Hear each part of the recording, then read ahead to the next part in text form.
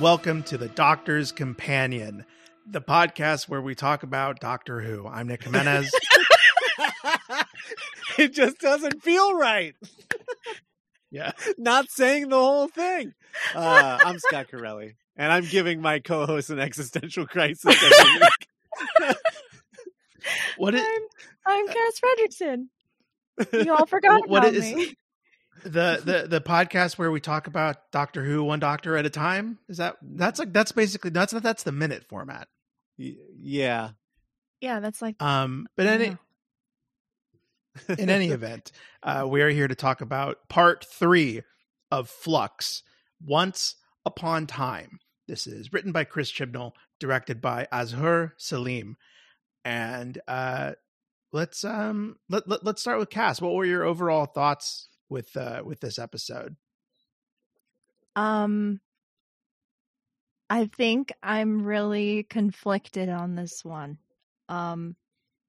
This You were one conflicted was last week too. I know, but this one was like genuinely confusing for me. Like, I know that I'm usually the one of the three of us that kind of knows what the hell's going on, but I have no idea. I need like an explanation on like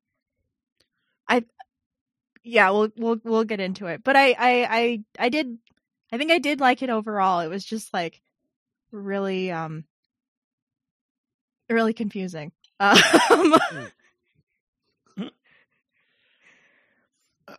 Scott, what were your overall thoughts?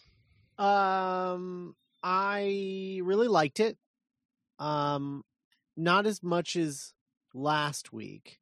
But it was good. It was like it felt like Chibnall trying to do Moffat, which is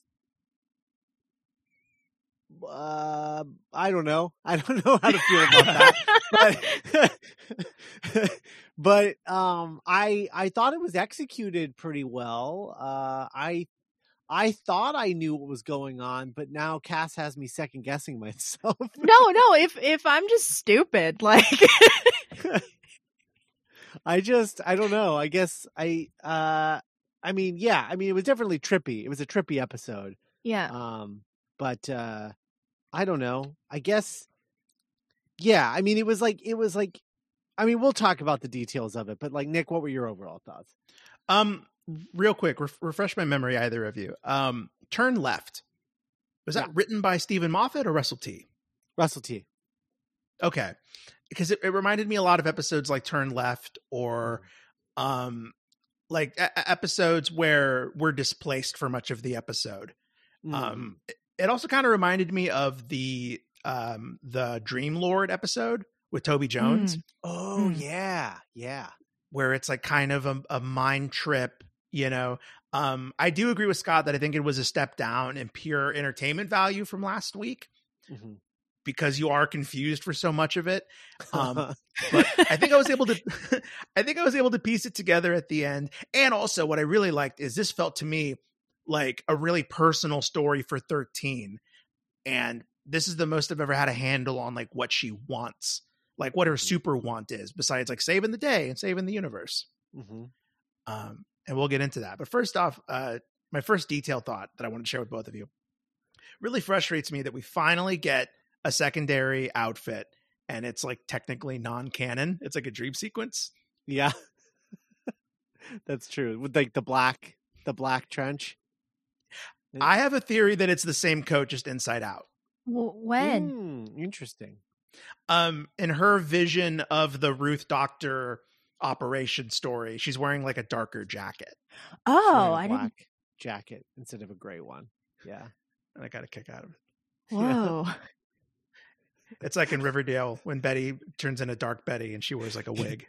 Cass, did you look up from your crochet while you were watching? No, this? I did. I had my subtitles on. I was like, dude, I have no idea what the hell's going on. So I thought about putting subtitles on. I probably should have. Yeah. So friggin' accents. Okay, so let's walk through the plot as I absorbed it. Okay. Okay, so at where we left off last week, we've got two people up in the in the little slots for the time lady people, right? I don't know the names of any of these things. The Mori, right? The Moray. The Mori. Okay. I'm like purely visual with a lot of Chibnall stuff because his names are bullshit. So they're taking the place of two of the Mori. Sass and Frass are gonna like snap their fingers. Wait. A Swarm and Azuri. Yes. Okay. Yeah. On the Discord, Swarm and Azuri. Sass and Frass. Yeah, so Sass and Frass. They're gonna snap their fingers, and then all of time is gonna hit our two buddies, and it's gonna fry them the way that like they fried the other ladies. And so to save them, basically the doctor is like, okay, I'm gonna throw Dan in there and also myself. I'm not gonna ask for his permission. I'm gonna throw Dan into the mix, and I'm gonna get in the mix, and we're all gonna go through time, but like it'll be split up better, so then it won't be as dangerous or something. So she does that. It was kind of a last ditch, like classic Doctor Who, no better option. And then the rest of the episode is her cleaning up the mess that she had to make to save everyone. Right. Which to like basically not fry them from the inside. Yeah. And so she ends up placing them in little pockets of their own time period. Well, doesn't it do that itself? Because she's pissed off about it. Like she's like, no, don't go. Right. Wait, no, don't go. Oh no, not me. So right. So then the rest of the episode, I think, is we're going from character to character, visiting their timelines, right? Where the other characters are playing roles in their timeline, but aren't actually them. But they're playing those parts. I assume for COVID reasons. Yeah. Oh, wow. To keep the bubble smaller. I'm so bad at noticing stuff like that lately. Yeah. Like, I mean, these characters haven't been in the same frame the whole episode. Yeah, they're doing a really good job of covering it up, I think, most of the time. I thought I was watching, I was like, oh, that's a really clever way to keep the bubble small. That's good. So then we're going from timeline, like the Doctor's timeline to this person's timeline. We're going to each one, and we're they're like trying to escape. They're like trapped in their own timeline trying to escape, and that's all it is. And it's like kind of trippy, but like I think the trippiest part of it is that we're not staying in one timeline and then going to another one. We're like we're just popping around each one, and so it becomes really confusing, especially when characters are playing other characters but are the same actor. And so like but I'm fairly certain that's what's going on. And so we get like the Doctor's timeline with like the missing material, and then Ruth era, like Division. The Ruth era, the Division, right? We get that stuff. We get I don't know. Once I figured out that they weren't themselves in all of those timelines. I thought the editing was pretty effective at it. Like, in the scene where maybe my favorite scene in the episode, where we get like Yaz and Doctor being like buddy cops in a car together. And then we flash out and we see that the Doctor is actually Yaz's partner, but Yaz is going back and forth between seeing the partner and the Doctor. Right. I guess because I was able to follow that. What I'm confused about is all the stuff about capital T time, like the planet, what they're doing with it. It's war with space. It's capital S space. I'm a little wonky on that as well. I'm gonna throw a dart at the board, and I'm gonna say that this is all leading toward, like literally like an episode that's going to be like, it's like Chris Chibnall being like, what if, so like the TARDIS is dimensions and time and space. We talk about time and space all the time. The Doctor is a master of time and space, right? Yeah. What if time and space were at war with each other? And like, maybe that's what the flux is. Like the flux is the war between time and space as like ethereal concepts. Like forces. And forces. And when they're talking about like, they're like, oh, do you think that the flux came out of nowhere? No, somebody did this. Right. I think what they're talking about is whoever the ultimate villain of this season is going to be, which I don't think is going to be Sassafras. But I feel like it's the old lady she talks to. Oh, maybe. But I think it's going to be someone who started the flux by creating the war between time and space, which therefore created the flux. That's what I think the flux is. I think it's like a living thing that represents the war between time and space, and as it goes through areas, it tears it apart, because like if time and space is at war with each other and it goes through an area, I mean, yeah, you would be wrecked forever. I mean, that's like literally, you know. So I think that's what's going on. I think. Okay. A lot of that feels sound to me. It kind of like, it also feels very Moffat-y too. The idea of personifying the concepts of time and space, and it seems to me that at some point time was like an unchecked force that was just free, and the Doctor's side, the Division era, was controlling time. Yeah. But then like space was like, no, okay, so that's kind of where I'm is like, so does the swarm represent space or time? I think space. Because that's the line that he says, right? Yeah. I think he represents space, or he's on the side of space. I'm on the side of space, Doctor. He said. And I think that's what the battle that they were having was like them, they like the Doctor and you know, the what is it? The district? What is it? The division. Yeah. The division. They are on the side of time, and the Doctor, having lost all of her memory of this concept, and maybe that's even when the division was, and maybe that's why Ruth like bailed for a while and like erased her memory, was just like, fuck this, I don't want to. this is a lot. I don't know. Ruth had some big time Amanda Waller vibes in this. Every time they would cut back and forth between 13 and Ruth, I wanted the whole scene to be Ruth, because she just has such this commanding presence, and like this real like Gene Roddenberry kind of Doctor. If you can just see her as like this emissary, and I don't know, like I wanted more of her. I agree. You know what it would be cool is like, I think it would be cool if Chibnall leaves the show and Russell T Davies takes over. End of sentence. No. Good night, everybody.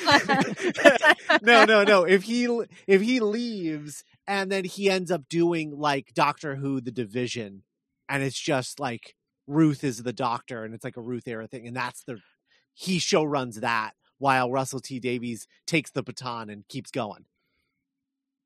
That would be cool. Are there Ruth? Are there like Ruth audio stories currently? No, not yet. We're not. Yeah, Big Finish hasn't gotten to the Chibnall era yet. Okay. They just started dipping their toes into Moffat. Mm-hmm. But true. They haven't done any Doctors yet, but they started doing like Unit with like his Unit crew, with the Scarf Girl, like Osgood. That. Yeah, Osgood. Yeah. They started doing stuff with them, and then obviously with like River and Missy.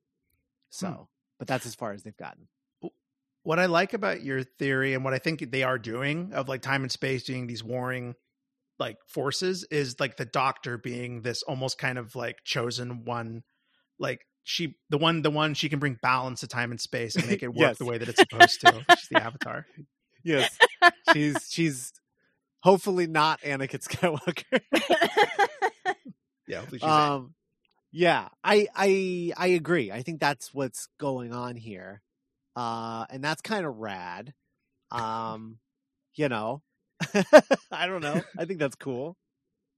But it is, I don't know. I guess I've just had time to like settle into this new Chosen One Doctor Who concept, I think. Whereas like if you would have been like, yeah, no, the Doctor is the chosen one that brings balance to time and space. If you had said that to me like 2 years ago, I'd be like, fucking Chibnall, god damn it. But like, I don't know. I guess I've just had time to like, I think he's timed everything out very well. He's like spaced all of this. God damn it. It's all coming together. Yeah, no, but I think he has let this information out in a manner that has allowed most people, normal brained people, to accept it in a way that like doesn't feel shoehorned, I guess. Like it's been little steps getting to this point, you know, but it's just been, you know, between the Timeless Child and then like everything that was going on with her first season. But like it has been these little sort of incremental things, and before you know it, you're like a lobster boiling in water where there's like a chosen one narrative, and you're like, wait, how did I get here, and why am I okay with it? But like that's kind of how I feel. Cass, how do you feel about like a potential chosen one narrative for the Doctor? I feel like it makes sense. And honestly, I'm surprised it's taken this long. Totally.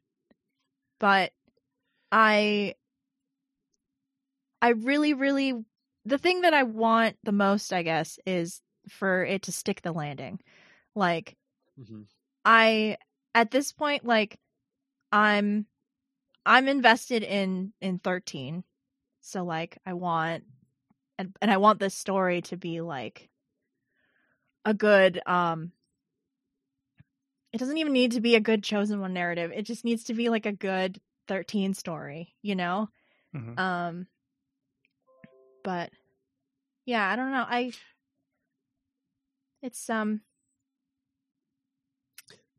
don't know. I'm along for the ride, I guess. Yeah.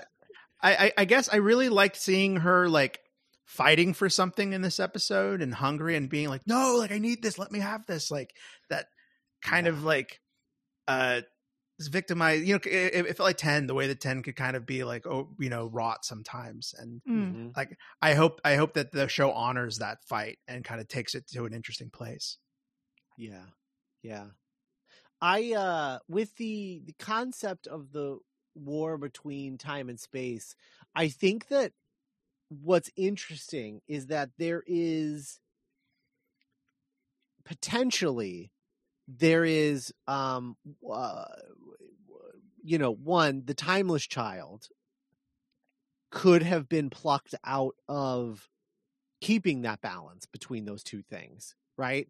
And then as the Gallifreyans like used the Timeless Child to like build their society, right, and create regenerations and all of these things, copy her code, kind of. Totally. That's what is causing the issue, is because like, you know, she's supposed to just sort of exist in the sort of ether between those two things, keeping them at balance by like bouncing around and saving people and fixing things. And the Gallifreyans were like, no, it's just we're only going to focus on time, and we're going to do it in a way that only benefits us, you know? And I think that there's a world where like all of Doctor Who has led to the fact that like, and maybe that's even why the Doctor bailed on Gallifrey to begin with, not really knowing like why he was bailing when he bailed. But once he did, he felt good about it and kept going with it because he was like, oh, this is what I'm supposed to do, because that's what the Timeless Child was doing, you know? Yeah, it's almost like I'm imagining the Doctor being almost kind of like the Silver Surfer, or like the singular being that is the only one that can do this. But then, yeah, like the Gallifreyans took it and commodified it. And I love that because it's the Time Lord's fault. And I'm always a fan of that. Yes. Yeah. And the Time Lords, they suck. They're the worst. Yeah. And so like, that's great. Love that. They had the audacity to put the Timeless Child on trial once. Fuck these guys. Does the division work for the Time Lords? Yes? Am I remembering that correctly? I believe they do. I think they're a sect that the Master and the Doctor were a part of, like Black Ops. Right. Okay. And my feeling is that they are taking season 6B and making that canon. I think that fan theory, I think, is basically what the division is. I think that there's a very good chance that what we will end up with when they are like, oh, when did Ruth take place? Right. Mm-hmm. There's a chance that she could have been prior to William Hartnell, or I think she will end up being the real third Doctor. That's what I think is going to end up happening. I like how nerdy that is. Because that's where it makes the most sense in the canon. Yeah. I mean, it makes sense pre as well, but that's not as fun. It's just like, yeah, she just existed in the ether before of William Hartnell. Because they do that all the time. They do that all the time in comics, right? It's like, actually, I'm the first Robin, and like, yeah, totally. Like, yeah, it's a retcon. Yeah, a retcon. Yeah.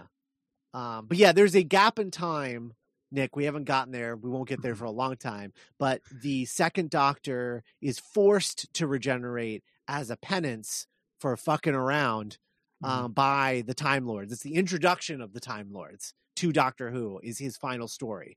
And they're like, you have been a little too wily for a little too long, you little dick. We're gonna force you to regenerate, and we're gonna exile you on Earth. And so they does, and then you see him start to regenerate, and then a season later, like a year later, you saw the episode that you saw where he just saunters in. Yeah, John Pertwee just like falls out of the TARDIS, right? Yeah. And so the theory is that he didn't regenerate right away. They erased his memory and forced him to, because that's the thing too, is Pertwee has no memory of like how to fly the TARDIS or whatever. And so the theory is that in that period, in between those period of time, there's a missing story where the second Doctor is like working for the Time Lords in Black Ops. And then eventually at the end of his Black Ops period, they're like, all right, we're done with you. Now you're exiled to Earth with no memory of how to pilot a TARDIS. Good luck. LOL. And so that theory has always been that is Troughton and Jamie. But I think that there's a world where Chibnall is attempting to retcon it and make it canonize the theory in the form of Ruth as being the actual like first female Doctor, which is pretty rad. It'd be pretty crazy to get a Ruth Jamie scene. Oh man. Oh my God. Don't do that to me. Like a de-aged Jamie. The way they did Grand Moff Tarkin. Yeah. Except better because Jamie's still alive. That the actor is still alive. Oh, cool. That's good to hear. So yeah, he still does audio dramas sometime. There's a really great trilogy of audio dramas where he's the Sixth Doctor's companion. Wow. Yeah. Mm-hmm. Those two personalities. But he's like an old man. It's like Jamie hasn't seen the Doctor in like 50 years. Oh, that's fun. Yeah. And he goes on one last ride with the Sixth Doctor, which is like, it's good. It's a good trilogy of stories. So if you can believe it, they introduced a new character in this episode. I know. Another one. Yep. Another one. They sure did. So I don't. Chibnall, we need to like hang a sign and just like welcome Chibnall into like a room and just be like, okay, we have to talk about all of the characters. I mean, technically, Passenger is like millions of characters. That's true. He's like a person-shaped TARDIS. That was a great Doctor Who idea, like a living prison that has like a body and walks around. So the new character, was she named at any point? Belle. Belle. Oh yeah, right. The first thing was Belle's journey or Belle's story. Mm-hmm. What did we think of Belle? I thought, like, I've never seen that actor before, but I thought they were really like engaging. I really like her. She gave me like Rose Tico vibes, which is like always great. I I'm really glad that they didn't try to shoehorn the Yaz into the oh my god, what's his name? Vinder. Yeah. And I think it was cool that she's kind of served as a foil for like all the crazy time stream nonsense. Like we don't know this person, but she's dealing with like all of this nonsense outside in the universe, and then we're gonna mess with time. We're gonna like this character's journey is going to show you the breadth of what the Flux has done to the universe. Yeah.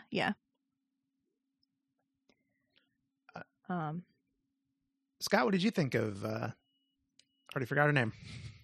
Belle.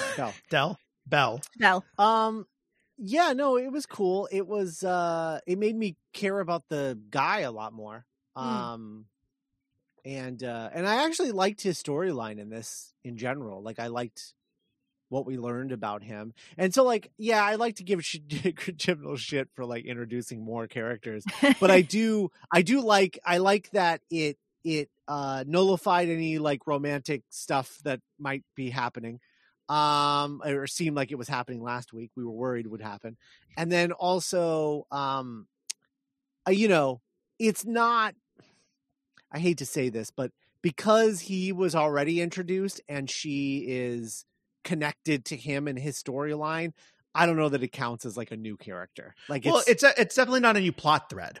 Right. Exactly. Yeah. Exactly. Yeah. And that's why it's like a little, it doesn't bother me so much, but yeah, like you think it's separate the whole time, or maybe, I suspected, I was like, oh, is she talking about, is she talking about the doctor? Like, who's her love? And like, oh, it's Vinder. That's cool. Cause like, it makes me care more about both these characters more at the same time. Mm-hmm. Yeah. Yeah. And exactly. She had a cool dual wieldy gunfight where she killed a bunch of Cybermen. Yeah. And her stuff was cool. Like her going through the different sectors of like time and space of like, trying to get to him. I have a question that's very important to my feelings on this episode. That little handheld device that was communicating with her via emojis, is that supposed to be like the baby communicating with the fetus communicating? I don't know, but like I feel like that's the implication. Yeah. And it I don't know, it's freaking me out a little. I can't, because it's like, oh, we'll be all right, isn't that right, Bob? And then they're like, heart emoji, and then like she touches her stomach, and it's like, we'll be okay. And then it's like, oh, is the baby, the fetus have like an implant? It can like communicate with the mom, like heart emoji, or does it have an implant, or does she have an implant that can just like read the general vibes of the fetus? The fetus. And that's why it's emojis and not like talking, because it's just vibes. It's like a mood ring. I hope it's that, because like you only get a few precious months to like not think about anything, and it's when you're in the womb, and I wouldn't want to take that away from anything to be like, hey, what do you think? How are you feeling right now? We're running away from Daleks right now. Isn't that great? That was fun. They showed up. Yeah. Oh man, they rolled up.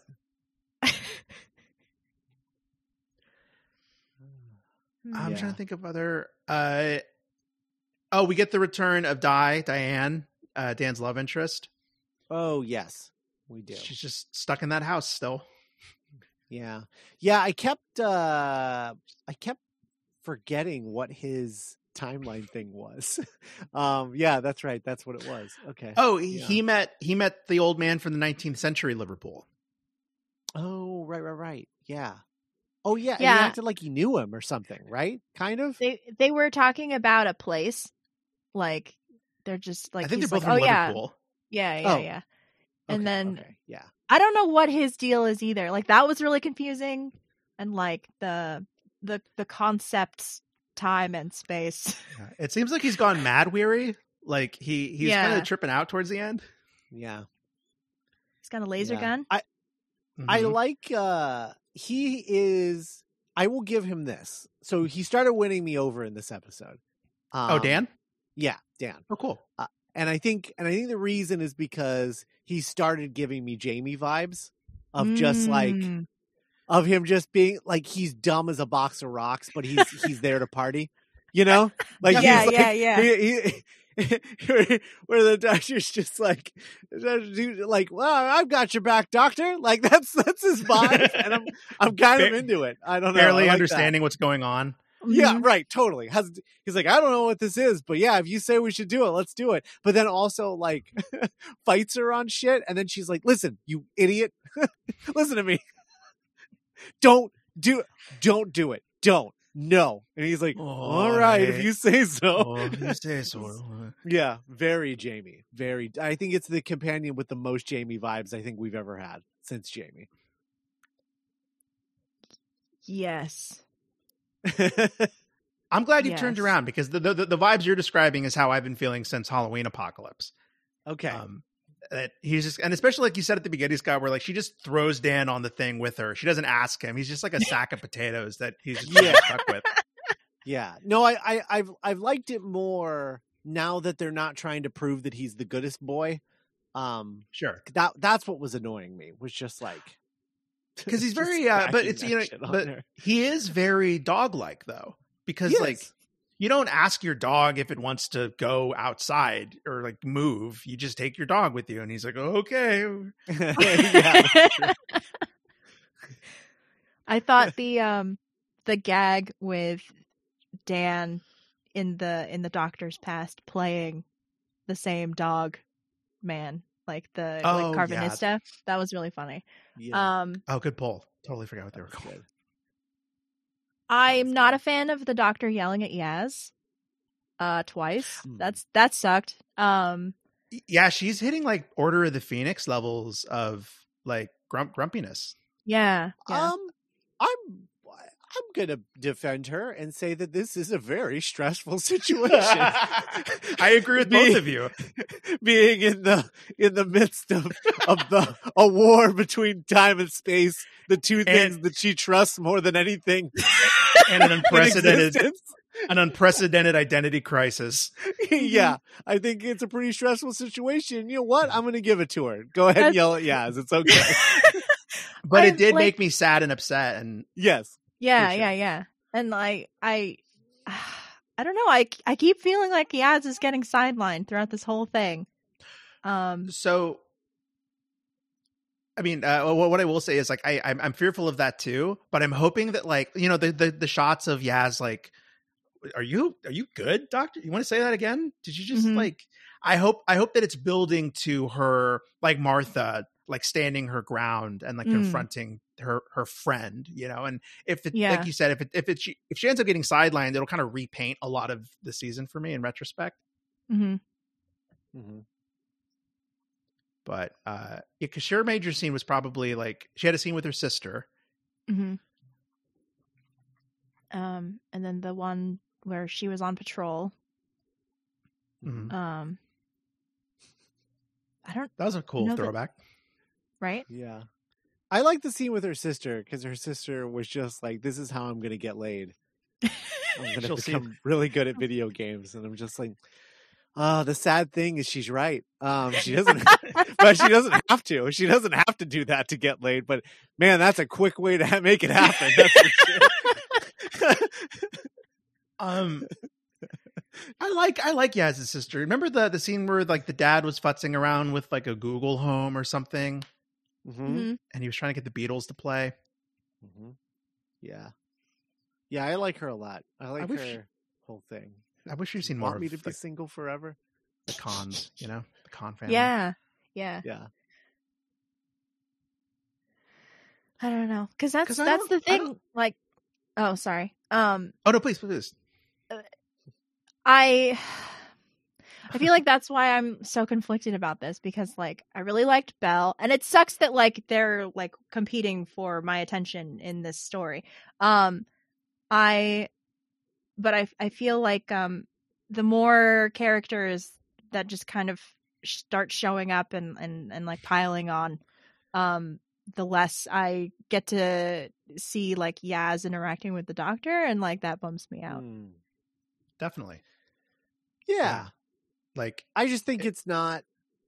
I just don't think it's Chibnall's style. Like to have a one-on-one thing. I think he likes ensembles.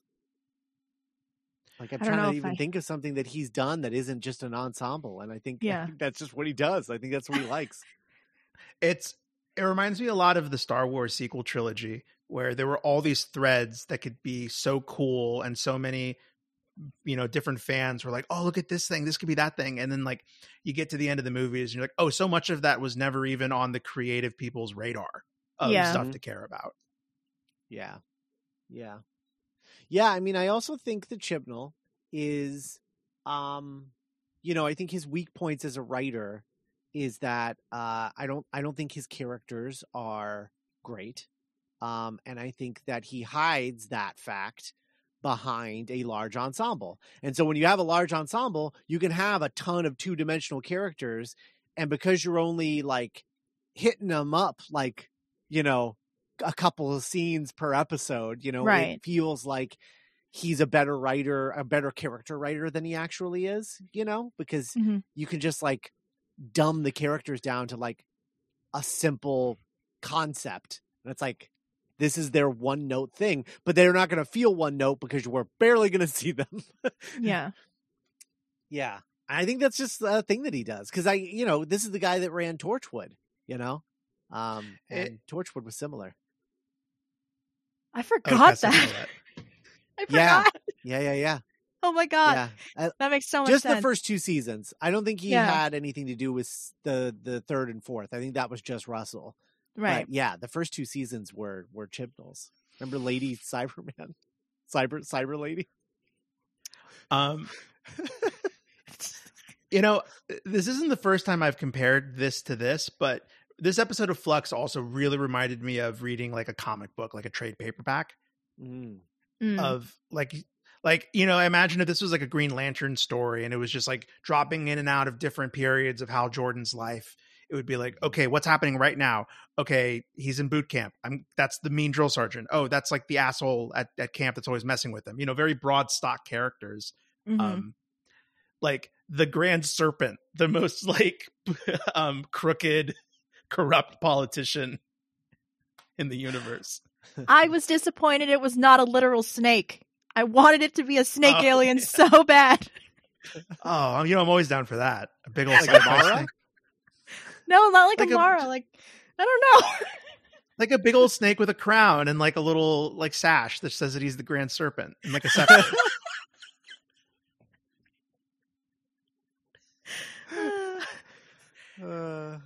That's good. And then he nudges like a bag of gold in front of those 2 aliens that he was like bribing. Yeah, that's good. Stop the recording, Vinda.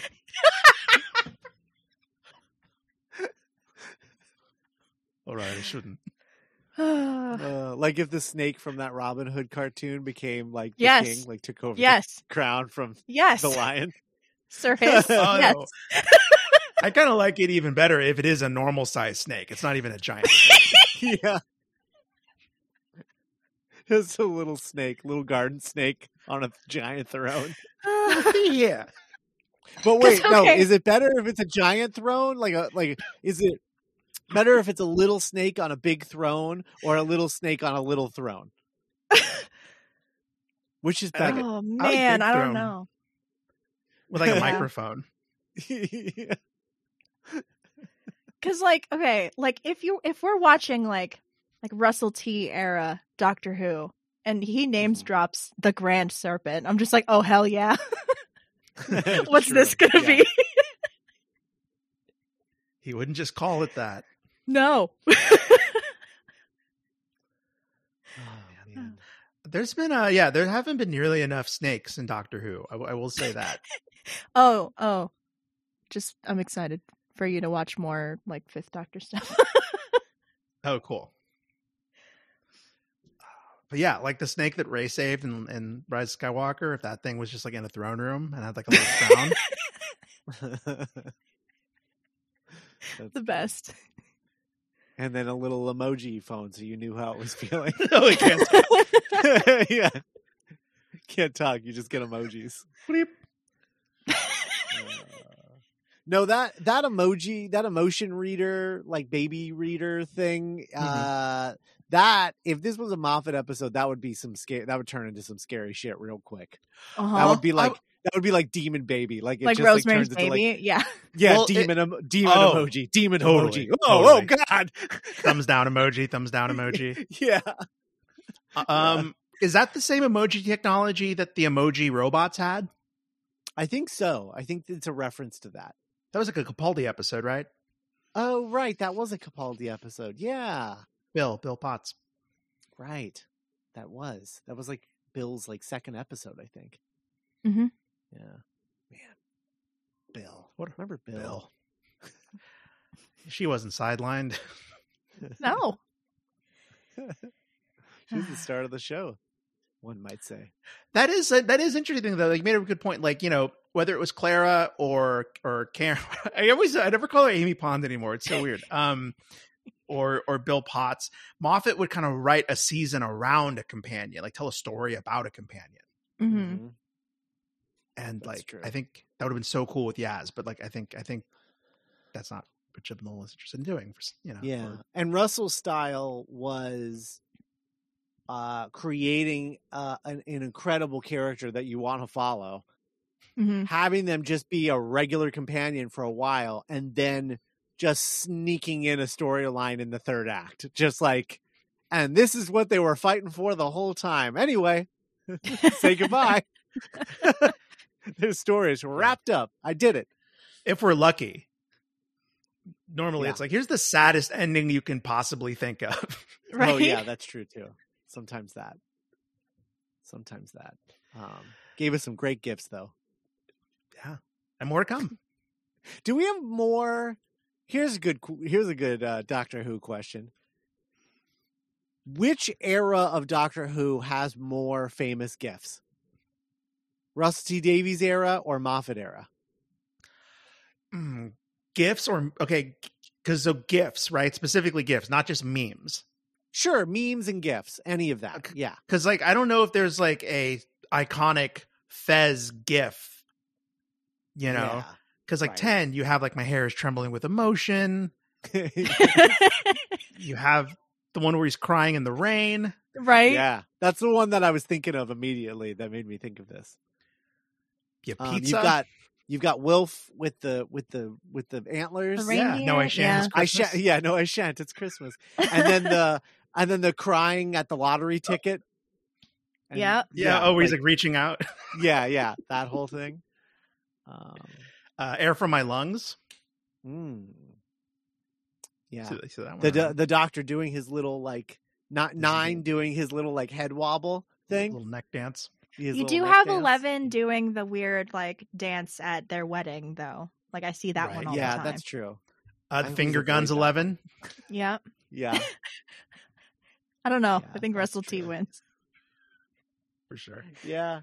I think his era was just so extra that it like allows itself to be gift and memed a lot better than Moffat's did. A lot like the Sam Raimi Spider-Man movies. Yes. I think that's what it is. I think that Russell T Davies' era has more gifs and memes, whereas Moffat's era is known for references. Like people reference the Moffat era a lot. Like Hello Sweetie and Hello Sweetie, bow ties are cool. But it's always like not a meme or a gif or anything like that. It doesn't go outside of itself. It's just a reference. Yeah. Well, because like I think also like the Sam Raimi movies, like the RTD era wasn't worried about being cool at all. Right. That's and true. Like the Moffat era loved being cool and loved being epic. That's true. And sometimes, you know, the Russell T Davies era would fall on its face from lack of cool. Like when the Doctor starts singing the Ghostbusters theme song on his way out of the TARDIS, which is maybe the lamest thing that's ever happened on Doctor Who. But you know, well, we do cringy things when we're hanging out with our girlfriend.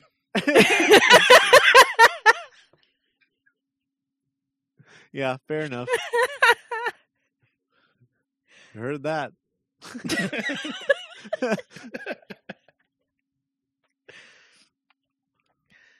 I think I don't know, like I think that's like the energy that's missing though from like 13's era as a whole, and it is really sad to me because like people don't. Yeah. I know people like less people are watching it too, but like there isn't like a moment, like a really iconic moment yet. I hope there is. God, what if her like she finally gets her "I am the doctor" speech, and it's like as she regenerating before she regenerates. God damn it! Right no, before she regenerates. No, you know, I've always kind of thought that about the Rings of Akaten. Is like, this would be a really good regeneration speech, and like, be like a baller move if the middle of this episode he just regenerated because he just wanted to save this one little planet, you know. There's a very good Doctor Who regeneration story that you haven't watched yet. That is cool. All about that. Rings of Akaten, underrated episode, I think. I think so too. You're right. Yeah, it is. It's because I think it's underrated because it's surrounded by a bunch of episodes that people really don't like. Because that's that first like half season of Clara, like Bells of St. John, and yeah. I was like right when people were like, "Fuck this," and like stopped watching the show. It's like literally that second episode. Yeah. Journey to the Center of the TARDIS. That was in the half season with Amy, the summer blockbuster half season, right? Wasn't that season? No, Claire was in Journey that. to the Center of the TARDIS. Oh, really? Yeah. I think it's. Why am I remembering that as an Amy episode? Well, because there wasn't a quality increase. You know what I mean? Yeah. It didn't get better post Angels Take Manhattan or pre Angels Take Manhattan. It was kind of rough for a while. Oh boy. Well, speaking of Angels Take Manhattan. Oh, that's right. Yeah. So the angel showed up and started creating even more confusion with the time zone stuff. Yeah. Because it would like, what do you think of the part where it like came in through Yaz's video game? That was great. I'm putting my money down and saying this is going to be the best use of the angel since Blink. I'm fully on board. I love what he's doing with them so far. I think it's great. You mean, when you mean best use of, are you referring to Flux or next week's episode? I mean Flux, like so as far. I mean, we'll see. Okay, cool. Next week, I think is going to be sort of like the result of all this angel stuff. Yeah. And so we'll see how it pays off. I think next week, the trailer for next week's episode looks rad as hell. I was like, hell yeah, this looks like a Doctor Who episode. I was like, gimme. Yeah. It has like a 60s British horror vibe. Hell yeah, it does. Oh man, I'm so into it. I can't wait for next week's episode. I was like, I watched that trailer and I was like, hell yeah, give me that. I'm ready. But I agree with you, Scott. I think like the one or two sequences we've had of the angels have been pretty effective. Yeah. I know we're all angeled out, but like I've always said, I'm sick of a villain until somebody finds something cool to do with them, and then I'm like, oh, okay, yeah, sure, you know. So yeah, I was sick of them, and I wanted them to be gone. But if he's got a cool take on them, bring it. Because like honestly, they're like a time virus. The angels and the fact that they can exist within this like flux timeline thing that they were all in this week almost makes me wonder if that's how they exist all the time. Like that's where they live. In this like weird, like ethereal plane of existence between time and space. And like, that's how they exist. And so the reason that they like got involved where they were just like, what the fuck are you guys doing here? You're not supposed to be here. This is my house. Get off my lawn. Yeah. You hit me. Yeah. Right. Yeah. Casted the angels. Cause that's kind of where my point of confusion was, is when they were like, oh, is the angel causing the flux being weird, or the time stuff being weird? Like the time prison that they were all trapped in? No, I think because it just kind of like shows up or follows them in, right? It follows them in because you see it at the very beginning when the doctor jumps in. I think I think I was just getting stuck on like the big cerebral, like broad swaths of like, this is the grander plot of this thing, but I still don't understand it. So hopefully he clarifies. Yeah. I've always kind of thought of the angels as sentient, but now that we're talking about them as like a virus, I kind of like the idea of like I'm reading the science fiction book right now about humans find this thing that hunts light. It just eats light. And so it's like making the sun dim. But that's just what it does, is it just eats light. And so the idea of like angels just being this like germ or virus that seeps out of like a flux outbreak and just like tries to hunt time. I don't know. It's creepy. Yeah. Because they're like, their whole thing is like sending random people where they don't belong. Right? And it that's why it feels like they're like a time virus, you know, like where it's like they're breaking time. I don't know, like maybe they're like some kind of weird side. Remember, because they feed off the energy, right? Like the displacement energy. Yeah, that's what they say in Blink anyway. Do you remember that period of time where everyone was like, oh, is Russell T Davies going to explain the angels are like Gallifreyan prisoners or some shit? Remember that? Yeah. In End of Time or whatever. Yeah, in End of Time, the lady and the guy, and they were right next to the the Time Lords, and they were both like doing this or whatever. And people were like, oh, they're like, and they were like imprisoned, and they're like, oh, they're going to turn them to stone, and they're going to be angels. It was very weird. They could have even been right. Like maybe that was setting up something that Moffat just chose not to pick up. Like, no, thank you. No, thank you. Thanks, but no thanks, Russell.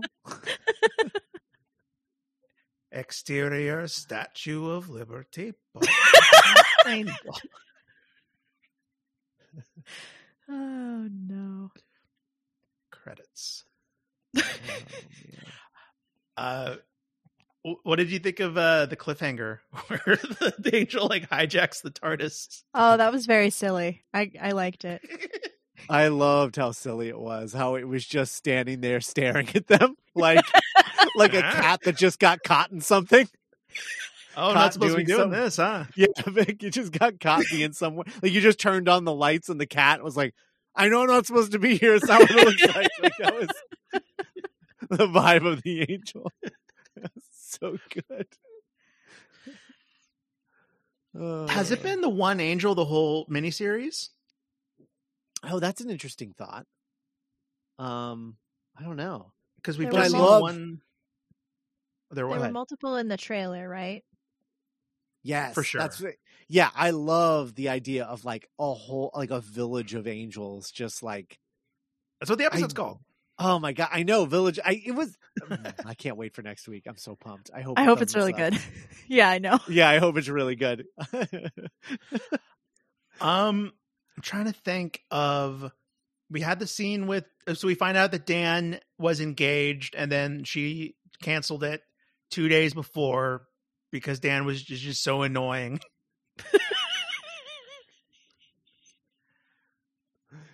That really sucks. Did you get soup, Dan? Oh, I couldn't be bothered. Oh, it's people without soup, isn't I? Wow. How long have you been working on that one? I feel like I've been failing this whole time, and that was just the first time that it... Okay, yeah. He brought back the Moffat. He had to try Dan. I had to shake it out. Yeah. Bell had a really interesting. Everything he says ends on like an upswing of it's got to go up a little bit. It's got to go up a little bit. Like it's all like everything's a question because he doesn't know anything. Bell also had an interesting dialect. I couldn't tell if I think he was Irish. Okay, I think that's what I was hearing. I think it's Irish. I think it's just it's weird for, I think, Americans to see an Asian actress and then hear an Irish accent. Well, I you think know it's what's just funny? yeah. My brain was like, oh, another Asian Irish actor that I can think of. Maybe the only other is the actor that played Cho Chang in the Harry Potter movies. I think was Irish. Yeah, right. Mm. But And yeah, so like, that's the same actor. And then I was like, yeah, it's got to be based on something, right? So there must be like a large like Asian component of Ireland or something. Colonialism's weird. Yep. To some people, it's weird that I have this accent. Yeah. True. Man. Anyway.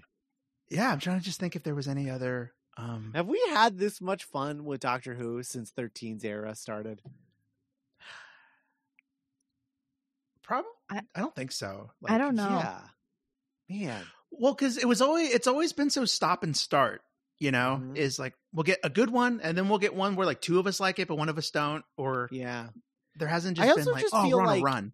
Yeah, I feel like it's all been kind of stodgy too, where we like don't have a lot to say about any of it. You know, like until Timeless Child. Was it Timeless Child or Timeless Children? What was it called? I think it was the second one. Okay. I don't know. Anyway. Until that one, I feel like we didn't have like a lot to talk about with these episodes. Mm-hmm. And then we get here and it's just like, yeah, it's like a run and gun and it's so fun and feels like Doctor Who again. I don't know. The episode that introduced Ruth with the Jadoon was fun. Oh yeah, that was a really fun one too. But then even then that has to do with like the overarching like Timeless Children thing. So right. Right. Yeah. Last season was fun because we had like a mystery of like, what does this all mean? Like, what's the Master doing here? Who's Ruth? You know? Right. And this is kind of taking what worked from that season. Because then there was also a lot of chuffa in that season, unfortunately. I just love that it took Chibnall 22 episodes to realize like, oh, I can just write Doctor Who, but write it serialized, and that can be my Doctor Who. It's like, yeah, that's what we were all saying from the beginning, man. It's like you made Broadchurch. Yeah. God damn. You had 3 of these. Yeah, you didn't need to make an adult contemporary Doctor Who. Nobody was asking for that. Make a big silly show and just serialize the shit out of it. Anyway. So we have 3 left. 3, yes. And then the holiday special shortly thereafter. Holiday. So like we don't know Christmas or New Year's or... Right. No, I don't think... Yeah, we don't know the answer to that yet. I'm assuming it'll be New Year's Day like it was, like his era has been, because one, I want it to be, because I don't want him to take this away from Russell T Davies of like returning on Christmas. Yeah. Turning Christmas back on. Yeah. All right. Just flip this and turn that on. There we go. All these lights. Yeah. Those creepy turn off Santas. the ball and turn on the tree. What if he brings those creepy robot Santas back? That would be great. Yeah. Well, he did robot Santas. He did angels. So maybe he could do elves. Elves, yeah. Creepy robot elves. That'd be good. He could bring back Nick Frost Santa and make that canon. Oh, yeah. I like that too. Oh, man. Remember that weird bait and switch that episode turned out to be? So we're not saying Santa's real in this universe. We're just saying he's cool. Yeah. That's good though, man. Yeah. No, remember I watched that the second time and I was like, this episode fucking rules. Right? Yeah. Anyway. When we did our holiday bracket. Yeah, yeah. And we're planning on doing that with the Russell T Davies penned episodes. Yeah. We want to do that at some point. That'll be interesting. That will be interesting. Yeah. That'll be something we want to do for fun. Sometime before he takes over. Yeah. Yeah, I think that about covers it. Yeah. Thanks for listening, everybody. We'll be back next week with Village of the Angels. Hell yeah. Bye, everybody.